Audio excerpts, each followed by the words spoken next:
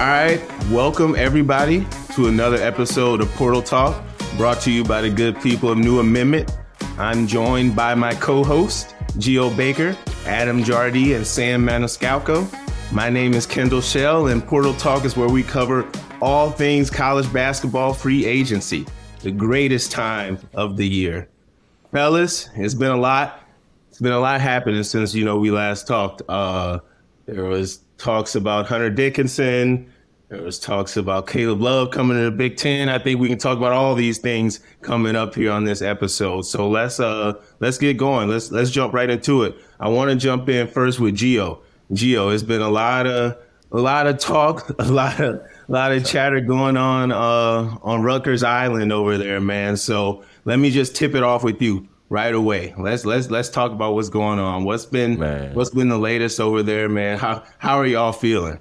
Let me just say I've been battling on Twitter. Let's just start there. I've been going back and forth with people with no profile pictures, with people with 2 followers, just talking to NIL, talking to transfer portal. Definitely a lot going on right now with Rutgers, and some behind the scenes stuff. We're really working right now just to make sure that we do have some NIL dollars, and we are doing the right things to make sure that we're competing in the Big Ten. Obviously there's a lot of giants in here, and we're trying to make sure to keep up with the times. But a lot going on right now. Rutgers, obviously, Cam Spencer announced his transfer. We did just have a decommit, 2024 point guard. So a lot going on. But honestly, I think as it's playing out, a lot of it really didn't have as much to do with NIL as people initially thought, which I think is a good sign for Rutgers in terms of like the financial standpoint. Yeah, I know you have been battling on Twitter. I got a question just about that. Like, how you feel about it? Because when you say that, it's like you feel like you going through it. Like you waking up, like it's probably about 20, 30 new people in your mentions. Like, how does that feel as an alum? Because it's an interesting perspective now. Because I feel like last year, like y'all know how the Gophers did. Like I was battling on Twitter. Like, yo, we can't all be bringing them down. Like they look at this stuff. So like, How are you feeling just about battling the fans on Twitter? And like, is it good? Do you feel like there's something that you can find in the, I guess, I don't know, nothing. I don't know if there's anything good from it. So yeah, I love it. That's why I do it. Yeah, I love going back and forth on Twitter. I think it's fun and it's entertaining. And at the same time, like I think that I have like a unique perspective. So I try to like come classy and like try to educate as best I can too. And I think in terms of like NIL, people, or especially Rutgers fans, really look to me as either like the good part or the bad part. So because I fought for it so much before it was passed. So like when we lose a recruit, people are like they go straight to me like, oh, thanks, Gio. Like this one's because of you, because of NIL now. And it's like, no, I wasn't the one who passed the rules on NIL. So I try to keep it as classy as I can. But I love going to battle and going back and forth with the fans on everything. But, my take on NIL as a whole, I think is just different than a lot of people's. Like, I think right now it's all about pay for play, which is like the sexy thing right now. But the thing I was putting on Twitter was, is it still going to be sexy in like 5 years when, you go into like, especially for someone like Rutgers, like we can't go to a donor 5 years in a row and be like, look, we get it. You're paying for Yankees games. You're paying for Nets games. You're paying for Knicks games. The Giants. You're donating to the school, and on top of that, for the next 5 years, we need NIL money. We need $1 million on top of all that. So I don't think that's the way NIL is going to play out in the long run. I think the long run will be athlete influencers, and I think it'll be brand deals, and I think we'll see a lot more athlete entrepreneurs and how they approach like the social media game. So I'm trying to play the long game with it. Hey, Sam, how's things been going, or how's the field been around the Illinois program? I know there's been a lot of movement too there. Pretty status quo since we last talked. I think they have, we talked about RJ Melendez. He finally committed to Georgia. He was a big one that was, I think, kind of a guy that they said they wanted back, but it sounded like it was time for him to go and find a new home. Almost addition by subtraction. I think the big thing, they got 3 portal guys, but I think the big thing, everybody's waiting on, the draft stuff with Coleman Hawkins, because I think he's he's at that point in his career where he's got enough experience and has been through the ups and downs, and he's extremely, extremely talented. And a lot of Illini fans would say that, he hasn't reached his full potential, because I think his potential is sky high because of his size, his skill set, now his experience in college basketball. So I think some things are kind of on hold with them. I think they have a nice roster. It's changed a lot, but they have some proven players in Marcus Damask and Quincy Guerrier, guys that have put up numbers in college basketball in years before and are very experienced. A little bit different than last year. Their roster has changed a ton. But I think the big thing is Coleman Hawkins. If he comes back, I think it changes their team. Personally, I don't think he's coming back. I think he's got a lot of workouts with a lot of teams, and I think he's a guy that could if he has a good workout with the right team, I think he could slide into the end of the first round. To be honest, I think his game just translates so well to the NBA because of the space. Right, he's got a good instincts, good feel. He's a guy that's got a beautiful jump shot that's only going to get better from behind the three. And he's a guy that can operate in space. And obviously his athleticism speaks for itself. So I think they're kind of on hold, to be honest, to see what he does. And I think that changes the dynamic of whether or not they have to go get a kind of like a point forward type versatile big in the portal, or just kind of go with what they have now. So status quo, I'd say, in Illini land. I hear you. Sam, as far as like Underwood handling the portal, how have you seen him continue to adapt to that? He seems like, as far as the Big Ten goes, he's one of the more aggressive guys as far as being able to reboot that roster year in and year out. Not every coach looks at it the same way. I actually just had a long conversation with Chris Holtman this week, and we talked a little bit about that. But what have you seen him still kind of learning about, trying to get it all to click when you're kind of rebooting year after year? Well, I think, which we talked about, I think fit is big for him now. Like you said, Adam, he obviously is a portal guy. I mean, look what happened last year with Matt Meyer and Terrence Shannon Jr. I think last year his mindset, from the outside looking in, was kind of who are the best players available, regardless of whether they fit what we have. And obviously they had a big freshman class last year. So that's 9 new guys they brought in, basically retooled their entire roster after losing Kofi. So that's tough to do. Yeah. Not only is it tough to retool your roster, it's tough to coach that roster with just one season and try to get that to work, right, and mesh and gel. So obviously he's a big portal guy. I think what I've seen this year, the players that he's gotten, he hasn't taken the approach of who are the 10 best players available and let's go try to get 2 of them. I think it's more of, last year was Matt Meyer and Terrence Shannon. Those are arguably the 2 best players available that had a lot of experience. This year, I think it's more about fit, right? He figured out the guys that he lost. He learned a lot from last year, and I think it's more about, fit and finding guys that gel. And another big thing is I think he's grabbing guys that fit his mold, maybe his coaching style. I thought that was a big theme throughout the season last year because he's a hard-nosed coach, right? You see Brad Underwood on the sidelines. I mean, he's in guys' faces. Yeah. He's tough. So he's obviously tough to play for if you don't have the right mindset and the right attitude. So I think they struggled with that a little bit last year. I think that's part of the reason why RJ Melendez left, to be honest. I'm not sure he was a big Brad Underwood fan.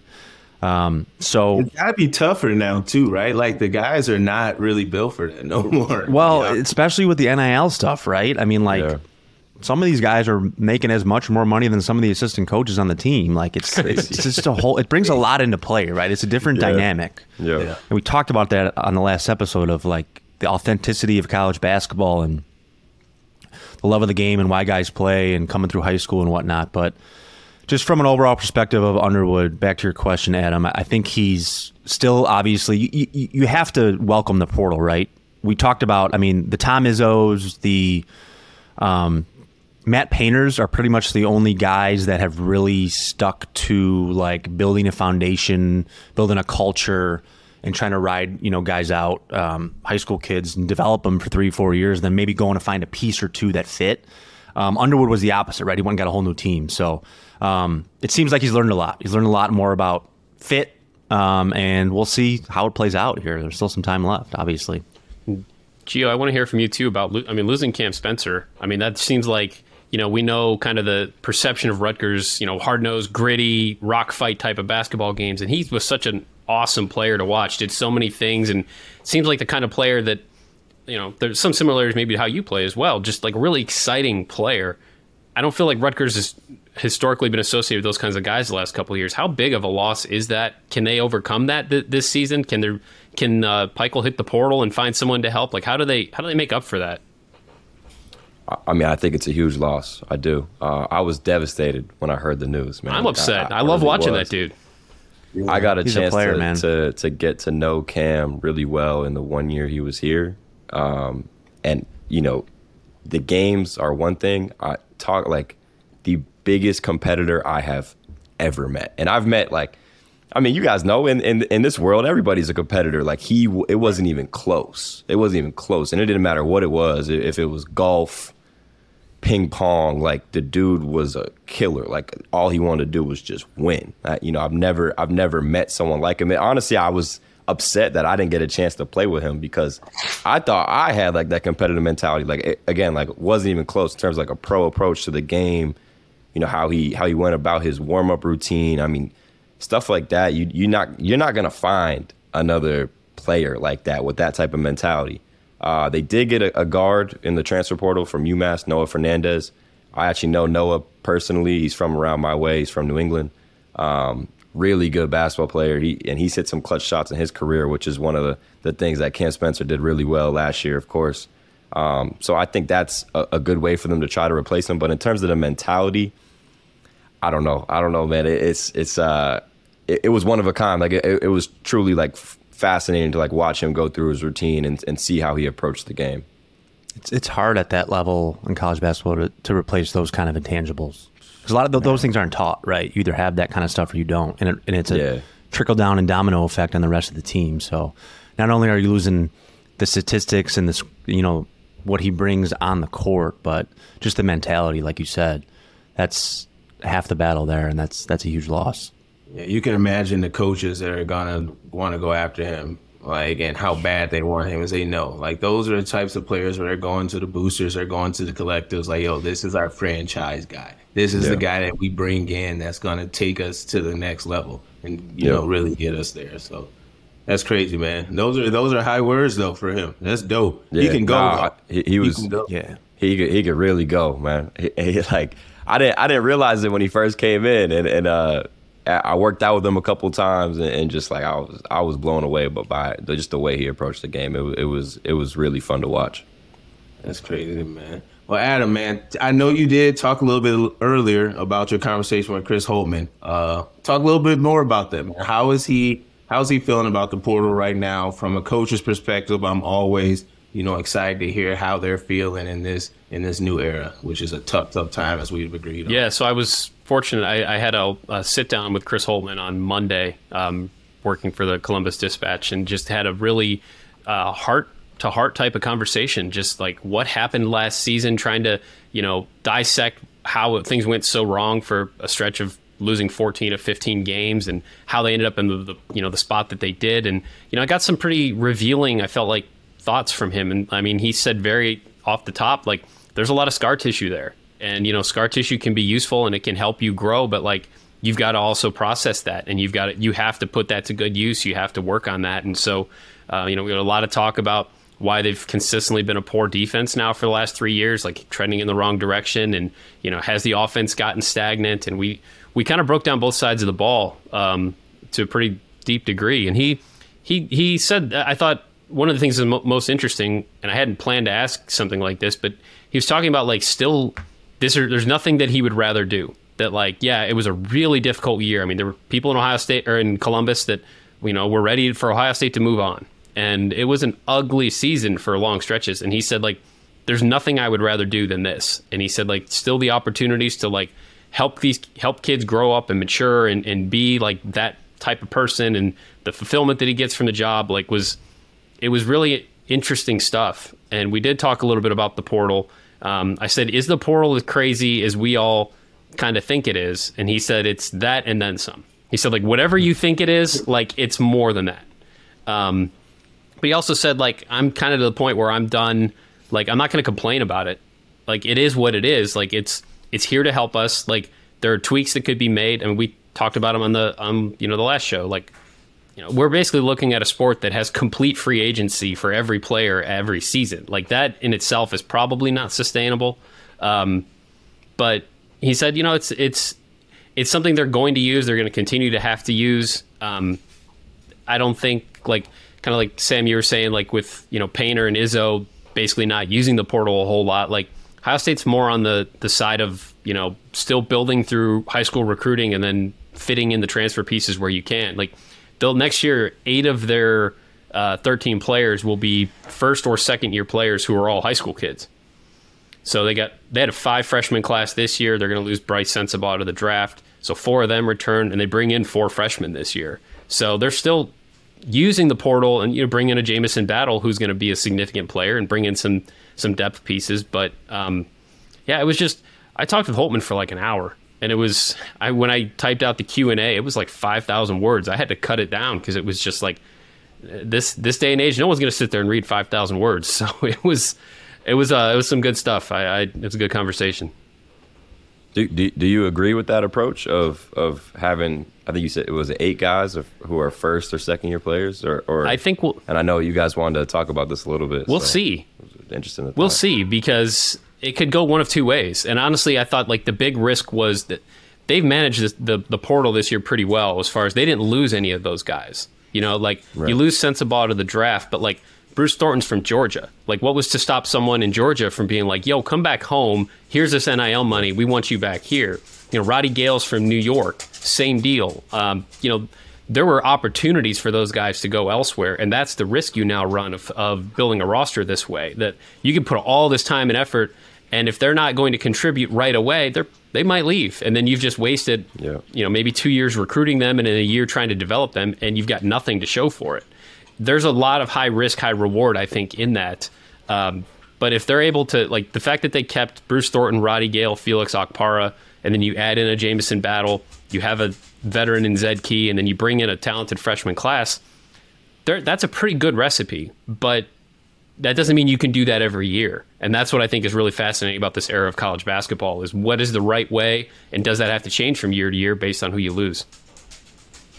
Yeah, it's super interesting to think about, because just like you just said, it's high risk, high reward, but the reward from that is that all those guys did stay, and they have a year under their belt, and they know how Holtmann coaches, and they know the culture, and they know what they're supposed to do in the Big Ten, and I mean, that's what I felt made us be so good at Rutgers when I was playing. Was we had a lot of guys who we lost first, and we had to figure out how to win, and we did it together, and we learned under Coach Peichel, and that chemistry just kept building, and that's what led to us winning down the road. But it is different now, even more than it was back then. So, and even that was so recent. Crazy. Where would you rate the sense of pressure you think on like Holtmann right now in the program? I know, like, for instance, in Minnesota, as you guys can imagine, finishing in last place, the pressure on Ben Johnson is pretty high right now.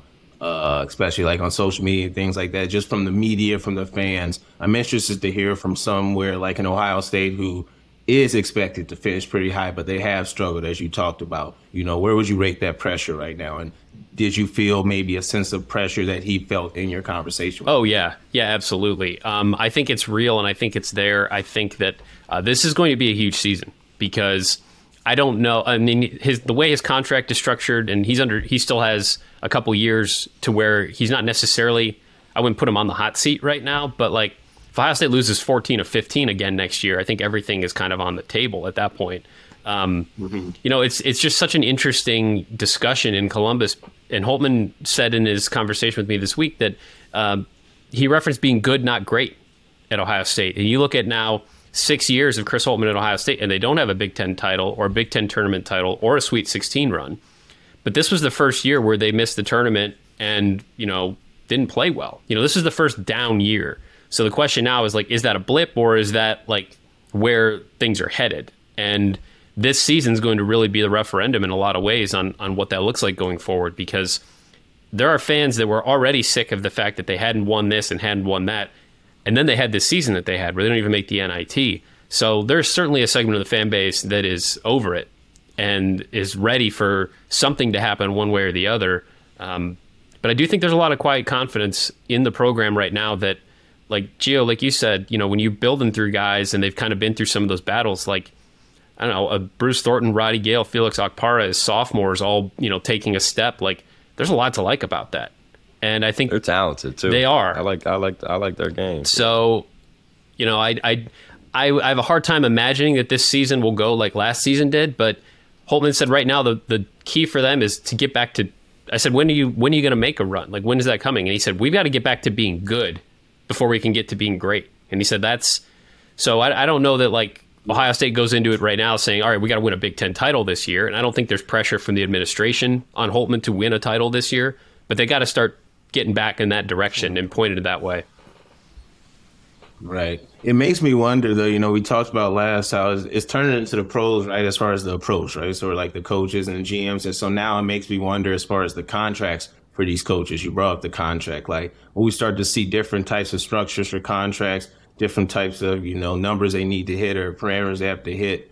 We see it in the NBA level right now where they're coach of the year one year and they're out the next year. Right? So it's like, wild. How can we not that shit is crazy. Some coaches should not have gotten fired. Exactly. Half of them the Buzz shouldn't have been fired. A lot of them. I'm dating back to Dwayne Casey. I started to see it back then. It's like, ever since then, you can see it was different. But I just start to wonder, with these college coach contracts and like all this on the line with NIL now and the resources these universities are putting towards it, like, because they're getting paid, some of these college coaches, some money.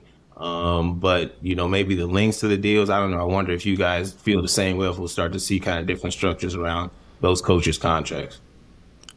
I think the biggest thing that influences that is, I think every school, every individual institution and fan base has different expectations, right?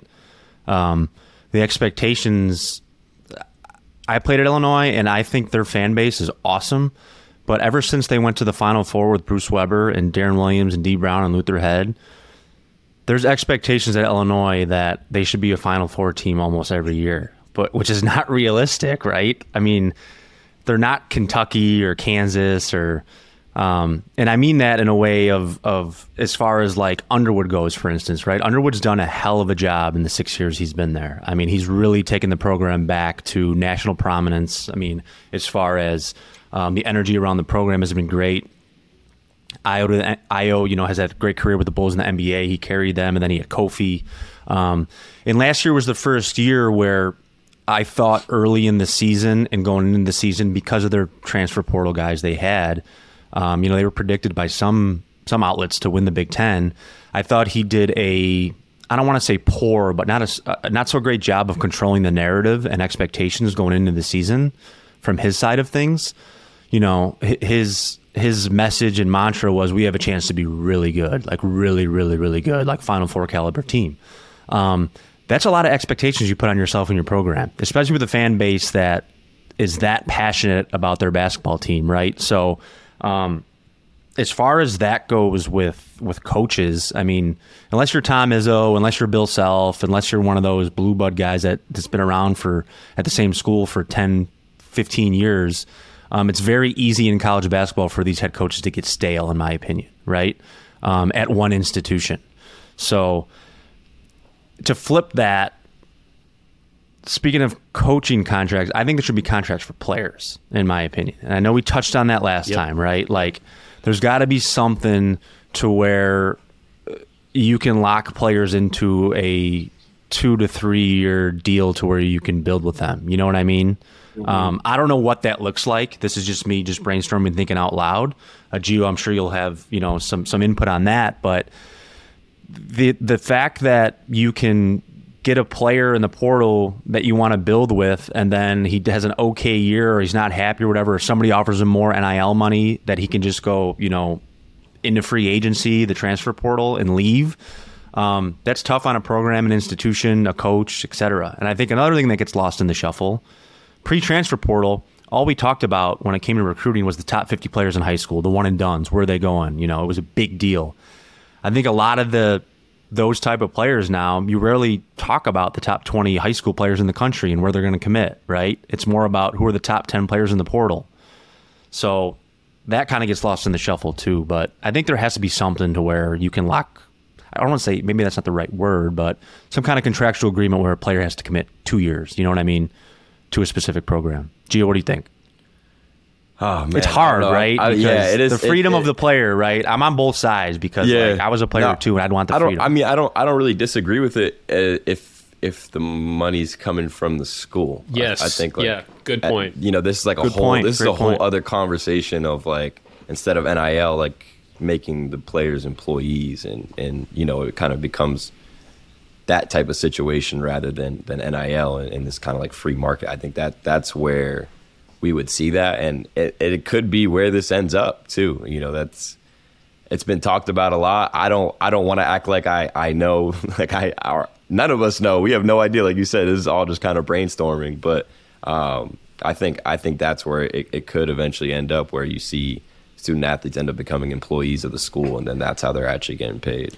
Well, Kendall, to your question about like contracts moving forward for coaches and things like that, I always think about one of the things we heard a lot once NIL became a thing was like athletic departments are used to making X amount of money.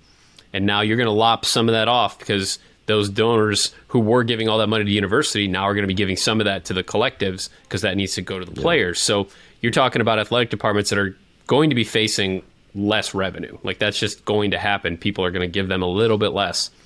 And how does that then trickle down to, are we willing to not only give a coach $5 million a year for 8 years or whatever it might be, and then if we fire him after 4 years, then pay the next guy $5.5 million. Like, I think you're going to start seeing some drawing back in, some reining in a little bit of some of these contracts, maybe moving forward, because of the effect of whether the university ends up paying the athletes as employees, or whether it's just a continued trickle down from NIL. I think that could all be on the table. I guess maybe the negator to that is just TV contract money, and if everyone's making billions off of the new deals, then maybe that negates it. I don't know, but I do think there's an impact there between money that's going to collectives and is going to the players. At some point, that's going to have an impact somewhere else, and that might be on coaching contracts, which is fair. Yeah, I think we talk about the shift going over to the athletes, but I think we'll start to see the shift over to the boosters now too, and those donors, because it's like they're going to have a say in these coaches' contracts and these player contracts and where their money's going. I think at the end of the day, like, I think we already felt pressure probably from boosters to like a lot of athletic departments as far as, coaches. I know I can speak to our market in Minnesota. That happens often, but I know even more now, a lot of that power is going to shift to them. Whoever's that biggest check writer, they don't like how that coach is performing. For instance, Sam, you said if they come in like an Underwood and overpromise and underdeliver with what they're going to do and say something that's kind of higher than what they put out there, that check writer might come in there and maybe start to, cause a little ruckus early now. So I don't know. We might start to see a lot of shift on that side of it. But those contracts, back to your point and your question, Sam, that's going to get tricky. I think trying to keep guys there 2-3 years. But Gio, to your point, I agree. If that money's coming from the university, then that's just how it's going to be, and they're going to have to shift one way or the other. I think the NCAA, they just weren't quite ready. I think it's such a wild west right now. I talked to the head of the Gophers NIL department on campus, their compliance department, and that's pretty much what he talked about. He said it's really wild west right now. There needs to be a lot of tweaks still in what they're doing. There's a lot of stuff that's going on that hasn't been relegated yet, and I think we can imagine that. And I think that's also, a lot of the problem. For instance, on our side of it, there's been a lot of news on the Gopher side on like why the NIL isn't up where it needs to be and why there, hasn't been a lot of money per se out there offering the players. And I think, we just have always been behind the 8 ball. The Gophers went through a Final Four problem, I think, back in '99. So Bobby Jackson, you guys know the name if you're hoop heads. Their team back then, they made it to the Final Four, but there was some NCAA violations that took that away. And ever since then, it's been tough. It's been tough in Gopher land. And I think just because of that, our department is not very proactive out there and putting out, offerings like I'd say other departments and what they're able to do, just because they're kind of worried on what's going on in the past. And I think that's been tough. It's been tough on how it's moving. So hopefully there can be a change in that. But I want to move on to the X's and O's on what we're talking about, man. Let's talk a little bit about some of the guys and some of the guys that's been leaving. I know we talked about Cam Spencer. First, I want to talk about Caleb Love, though. Big news that happened with Caleb Love. What are your guys' thoughts there, man? I don't know. I know when I saw that news, I was shocked. I was like, oh, shoot. I heard rumblings like Caleb Love is out from Michigan. I'm like, what happened? So I don't know. What are you guys' thoughts when you first saw that news kind of go across the screen? I mean, I heard it was an admissions problem, but I won't act like I don't, Adam, I think you know a little bit more than on that situation, but that's what I heard. Yeah, from everything everyone that I've talked to, and everything that I've read, yeah, this is the third time now that Michigan has attempted to bring in a transfer, and they haven't been able to get eligibility. And they ran into it last year with Terrence Shannon. They tried really hard to get him, and he was all lined up, and then it didn't work out. And Nogel Eastern tried to transfer to Michigan a couple years back, and then same deal, and it was an admissions issue. And so, that just kind of, I suppose, is what it is. But it's a significant blow to Michigan. I mean, we're already talking about a team that, you lose Hunter Dickinson, you lose Kobe Buffkin, you lose Jet Howard. Like, you're losing so many significant pieces off last year's team, and I don't really see them reloading with a whole lot right now. And so much of this team, for better or worse, and there was a definite possibility it would be worse, was going to be focused on Caleb Love. I mean, he was going to be, we know what kind of player he is, and on a team that had so many question marks, they were going to count on him to do a lot and give him a lot of chances, and now he's not there. Who does that? Like, who, is this a Jalen Llewellyn team? Is this a Doug McDaniel team? Like, I don't know what to make of Michigan right now at all. They're the complete black hole in my eyes.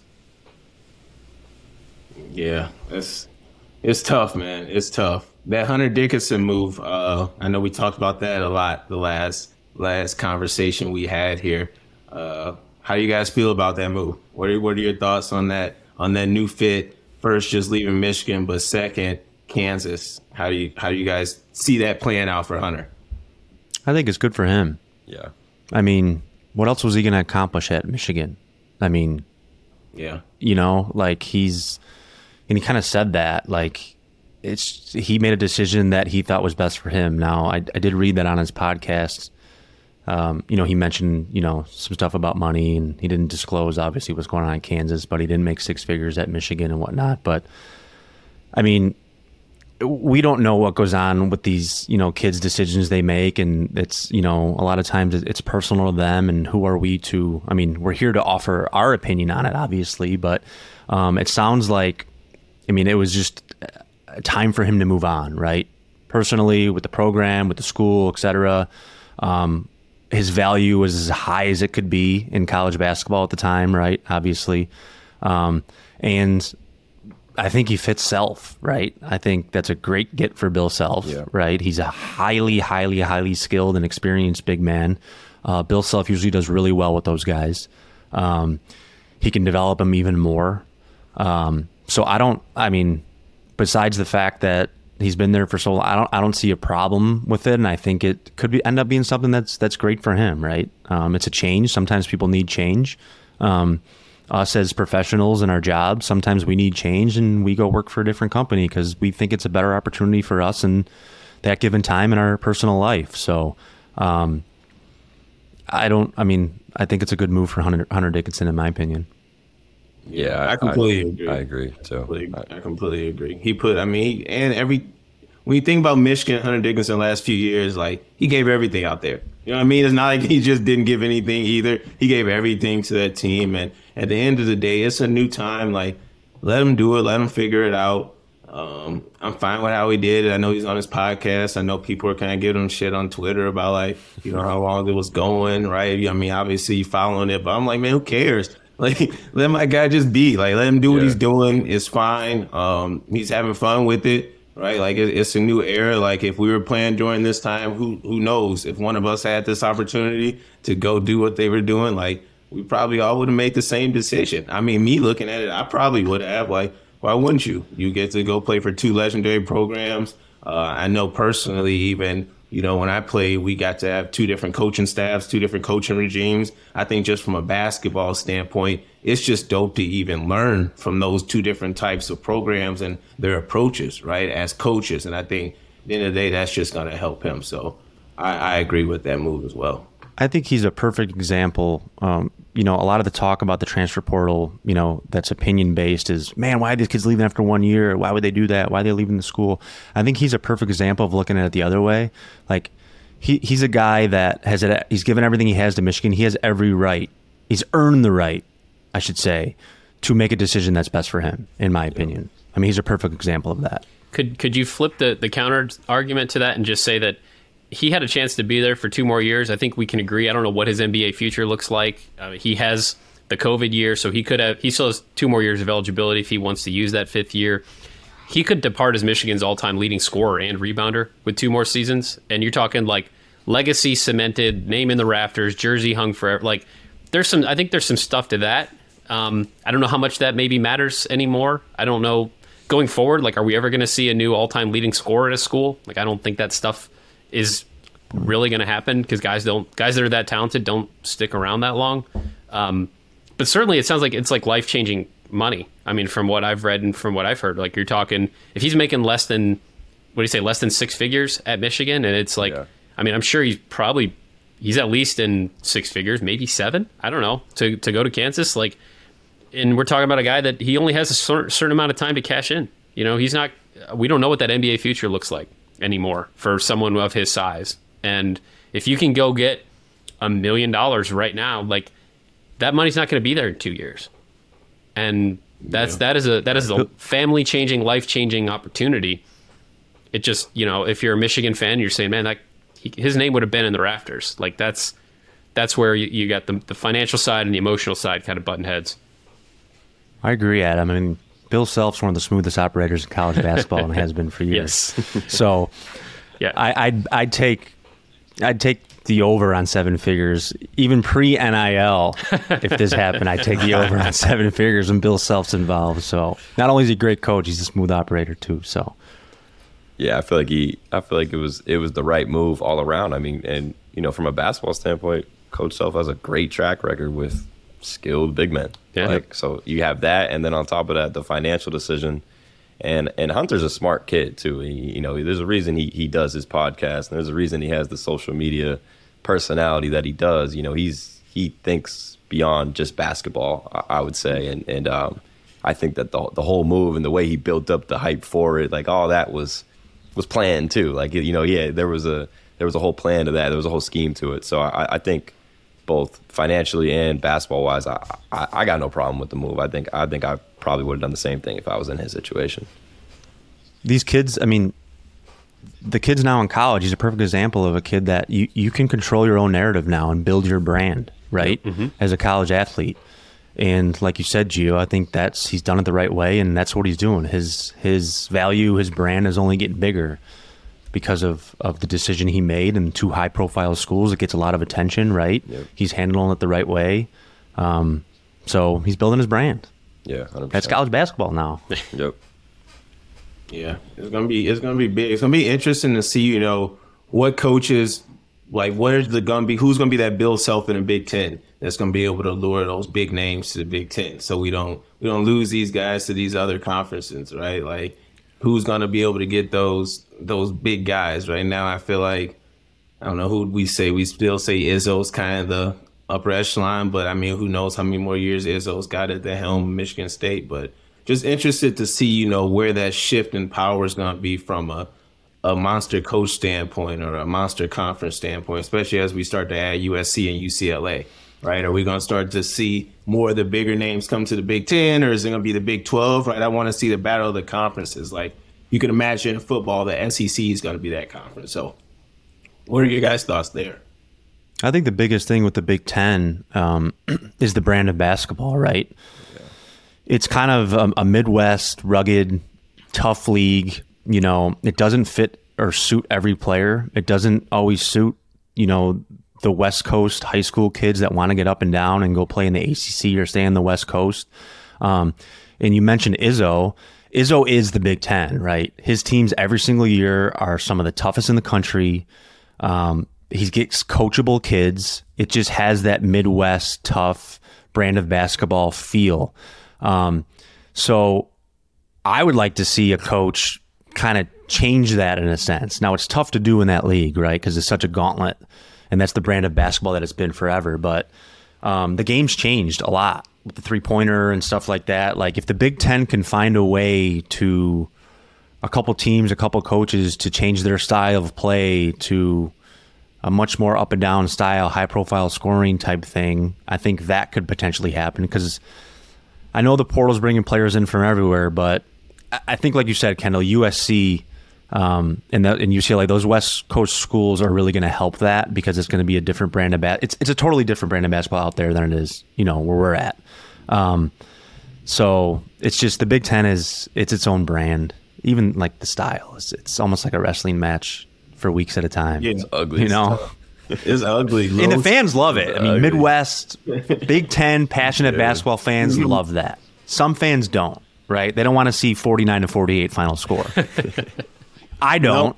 Yeah, well, and that's the thing. Like, but you can count your hand at teams that like were more so up and down. And I think of the Illinois team, Sam. Like growing up in Missouri, like that D. Brown, Darren Williams, Luther Head team, and like we think about the success of the Big Ten in the tournament, national stage. There hasn't been much success, except for you look back, and that was one of the teams that had a lot of success. So maybe it's in our best interest in the Big Ten to start to move to that point, because I don't know if that rugged basketball is translated to national success. And it doesn't translate to the tournament. That's all there is to it. We say it every year. Yeah. I mean, the physicality, it doesn't translate to the tournament. Yeah, I think USC and UCLA should be able to help it, but we'll see. I think that matched with the amount of players that are coming through the transfer portal in just different parts of the country, I think that's going to be able to help it a lot. How do y'all feel about USC and UCLA being in the Big Ten? It's still weird. I don't know if y'all have talked about that. It's still weird. Yeah. I mean, very weird. I still want to know the logistics of this. Like, okay, travel. How many times are they going to have to fly, from California to Rutgers to play on a Tuesday night, and then do they fly home and then fly back to play Iowa on a Saturday? Like, what does this look like? What does this do to body, clocks? And I mean, I don't know. A few times they're going to have to go ahead. Go ahead. I just said a few times I've flown and changed time zones. Like I'm a mess, and I'm not expected to go out and compete at a high level in one of the best conferences in the country. So I don't know what this looks like. It's definitely weird, USC and UCLA. They're going to have to kind of get creative with the, like a West Coast swing type thing, like they do in, at the pro level and whatnot. And I mean, the Big Ten prints money, so there's going to be some nice charter jets. They're not going to be going through TSA security, and so that's one way of looking at the perspective. But I think I think it's cool because it brings like we just all said it, like it's kind of weird, USC, UCLA in the Big Ten, but it brings some excitement for sure. What I just talked about, it brings a different style to see how it meshes. Does USC and UCLA ever turn into a rugged style play Big Ten? No, I don't think so. I think if anything, some of the Big Ten kind of turns into them, adapts to them and their style in a sense, so it'll be interesting though. Yeah, it's great marketing. It's going to be able to get behind it. There's a lot of legs for Big Ten to be able to talk about this and create new rivalries and new matchups and bring them in and just make it even more enticing. I'm interested to see, like, do we just try to see them double down and bring Oregon in next? You know what I mean? Do they try to just go up and down that West Coast and really like clean house?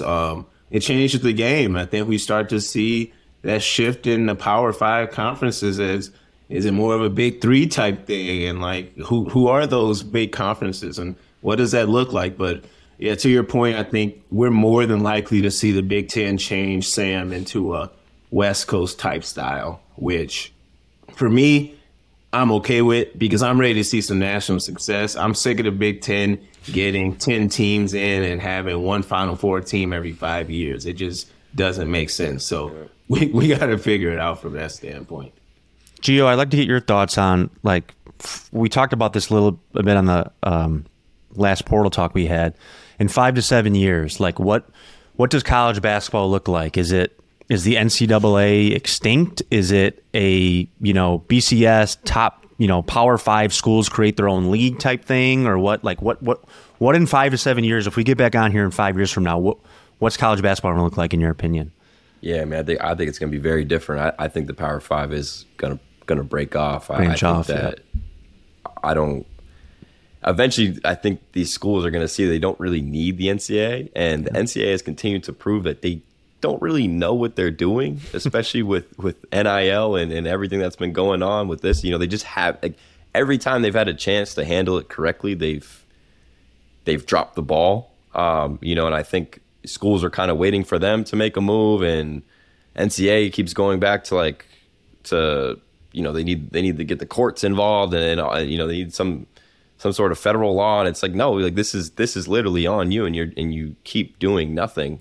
So I think we see these Power 5 schools branch off, and there's going to be a lot more money for everyone in that way. I don't know what you guys' thoughts are. Yeah, no, that's good perspective. That's kind of what we alluded to last time we talked. NCAA is going to be left behind. Yeah, it'll be interesting to see that. I think that moves us on just to kind of this week's word on campus and what we're talking towards here. So as far as just the era of college basketball right now, I think the whole pay for play is really what it's turning into right now. Do you guys think this is just going to be the straight model for a long time? When do you see it changing back to maybe more so how we saw the traditional college basketball? Or is this the model? And two, how do you think these coaches and these programs are going to, I guess, react and like move forward on this? Yeah, it's not going back. Like there's no going back at this point. The thing that, like, Gio, you were talking about the NCAA trying to, maybe dropping the ball consistently. Not even that they dropped the ball so much as that they just kept kicking that can down the road, thinking that they would never have to deal with it. And so, that's how we end up, like, there will be books written in the next 10 years about how college basketball had to deal with the transfer portal, NIL, and COVID, like, all at the same time. And, like, you think about any of those things on their own were seismic shifts for the sport, but much less like, hey, everyone can go transfer now, and also guys can start getting paid. Oh, and there's this extra year for guys. So there is so much that happened all at once. And I still think that that's all kind of being figured out. And, what that looks like ultimately going forward, I don't know. But, like, the NCAA could have handled some of this stuff, if not COVID, but, like, they could have figured out, like, hey, let's start allowing players to transfer. They should have that right. Or, hey, we're making billions and billions on TV deals. Like, let's start, getting some of that to the players. Like, they could have made some of those decisions 20 years ago, and they didn't. Yep. And so now you're at a point where it's all hitting at once, and there is no putting that genie back in the bottle, nor should you. So, yeah, now you're trying to figure out, like, 8 problems at the same time. And what that looks like for the NCAA going forward, I have absolutely no idea. Yeah, I think they're gonna try to tweak it at some point. Yeah. I think they're definitely gonna try to tweak the portal, I would say. But it's kind of always been pay for play. It's just the money wasn't going to the players; it was going to the facilities. The players were going to the nice facilities, and then we were joking about Bill Self earlier. Like, guys were still getting paid before all this was going on too. Now it's just all out in the open. So I think it kind of levels the playing ground too a little bit for some of these other schools who were trying to play by the rules and weren't doing, like, I know Coach Peichel for sure he was the most nervous guy in the world. He was never trying to do anything. so this kind of helps him a little bit. But yeah, I mean, I think instead of now going to facilities, you're going to start seeing the money shift a little bit and go to the players and it's in a different fashion than it was before, but it's really still the same system. Now the players are just getting their I wouldn't even say fair share, but they're getting a share. And I think it's only going to go up. Yeah. It's funny because every once in a while I have the general, college basketball fan that asks, like, man, what's going on with college basketball? And my Cliff Notes version of it is I just say players are getting paid. They've always been getting paid, but now it's just legal and it's transparent in a sense. So that's how I explain it in the Cliff Notes version. But I think there's got to be tweaks. There's got to be some kind of restrictions, whether you said, Gio, in the portal or something to somewhat kind of control the chaos and craziness and things of that nature. So it's going to be tweaked, but it's definitely, I mean, it's not good. The money's going to be there, and the money's only getting bigger and larger and more. So it's never going to be back to what it was.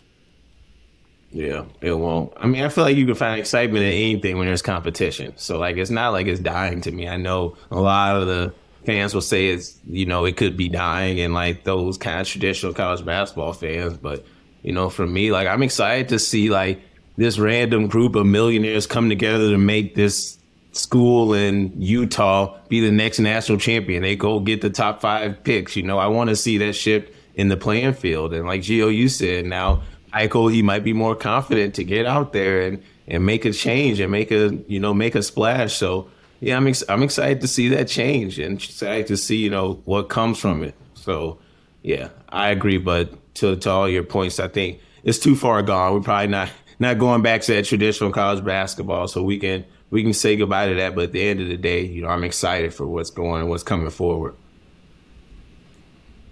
I think go ahead. I think the tradition of college basketball and the institutions that, you know, the kids that grow up wanting to go to an Illinois, wanting to go to a Rutgers, wanting to go to Ohio State or Michigan State, I think that changes, right? Because of the NIL money and all the stuff involved now. It's going to be more about what's best for me financially or my personal situation and whatnot. So, but it is going to be interesting, Kendall, to see these kids that are getting paid all this money buy into an institution's tradition of, you know, their basketball tradition and all, you know, compete for that. Or is that not the thing anymore? You know, like guys for Kentucky had a 10-year run of all the one and dones went to Kentucky, right? Calipari had that. Now it's almost a level playing field for these kids, right? So is Kentucky now not considered, you know, the top blue blood? You know what I mean? Yeah, the idea of blue bloods in general, like, it's gone almost, right? Yeah, like what is that gonna mean? I don't see that. I don't see that having much weight anymore. Right. With this next generation going forward, probably. Like, I don't see that. I see it's about where am I going to build my brand, but then also I see it as it might be a shift in the concept of what blue bloods are. It's not just about the coaches and like the success of the program, but it is about where is that school where you go, you're going to get paid or you're going to have the most eyeballs on you. Like, is that going to start to be, you know, conceptually a USC or a UCLA, because it's more of a Hollywood entertainment type thing, right? Where do you see the big stars go? Where do you see the LeBron go towards the end of his career? You see him go out to the Lakers. So is that going to be the same concept for kids now? Like, do they want to go West Coast because they know that's where all the agencies are at and that's where all the brands are at? Do they want to go to a East Coast school or New York type school because that's where they know a lot of the brands and the money and the dollars are at as well? So we might be able to see, you know, what's really more important and what are these kids looking for as far as, you know, what separates these schools and what separates, you know, their decision-making process. But fellas, I think we've had some excellent conversations today. I think we've covered some excellent topics. I know we're planning to jump back on soon here, but it was great chatting through everything college basketball free agency, college basketball portal. For another episode of Portal Talk, fellas. I think we can wrap it up today. I appreciate you guys, Sam, Adam, Gio. Thank you, everybody, for listening to another episode of Portal Talk. We will see you all later. Beyond the Big Ten is a network of podcasts that aims to be your go-to resource for all things Big Ten. We cover the entire conference with shows hosted by ex-players and athletic alumni, aiming to be your go-to source of information and entertainment for your favorite team. Hosted by ex-Big Ten players, media, and insiders, our podcasts are focused on giving diehard fans and those alums an inside scoop about the teams and people that make the Big Ten Conference one of the most watched and most talked about conferences in sports. We're excited to talk Big Ten basketball with you wherever you may be. Subscribe now.